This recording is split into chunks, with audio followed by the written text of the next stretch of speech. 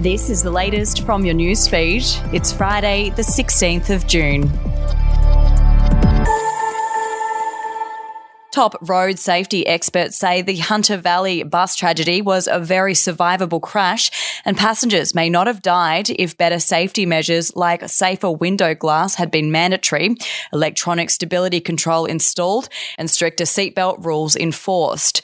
The experts have expressed frustration with politicians and the nation's bureaucracy in dragging their heels on much-needed road safety reforms, arguing that unlike the rapid response over COVID, for road safety, it somehow gets bogged down and people wind up dying.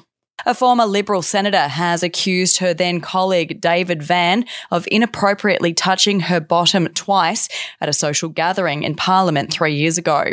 Former Queensland Senator Amanda Stoker came forward on Thursday after opposition leader Peter Dutton asked Mr Van to leave the federal Liberal Party room amid allegations of sexual harassment made by independent Senator Lydia Thorpe in Parliament. We'll be back after this. News doesn't have to be boring. The Brits have given Prince Harry a new nickname after yet another tell-all interview. Oh God, is it the Ginger Whinger?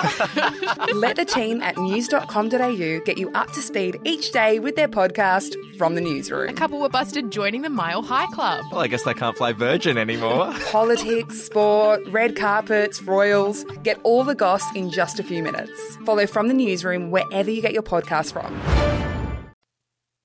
To Victoria now, where the cost of the stalled airport rail link is set to soar up to $3 billion above business case estimates, stoking tensions between the Andrews and Albanese governments over funding. The Herald Sun can reveal that industry and government insiders expect the link between the CBD and Tullamarine, which was recently put on hold due to a review of federal funded infrastructure projects, will cost around $13 billion.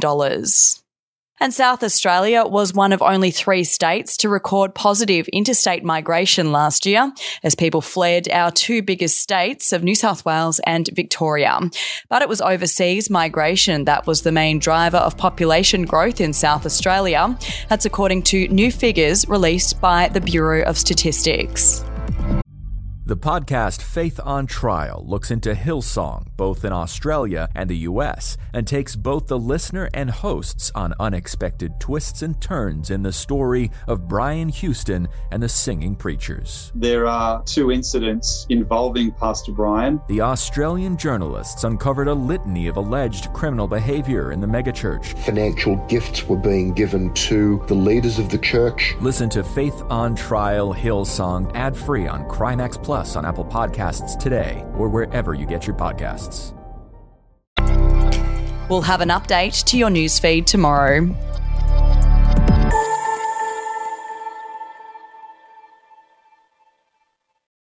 I'm Andrew Rule, the host of the podcast A Life and Crimes. Here are some of the things that we've been talking about the last few weeks. The brutal truth is that when you start looking at it, they always kill or injure a lot more than each other.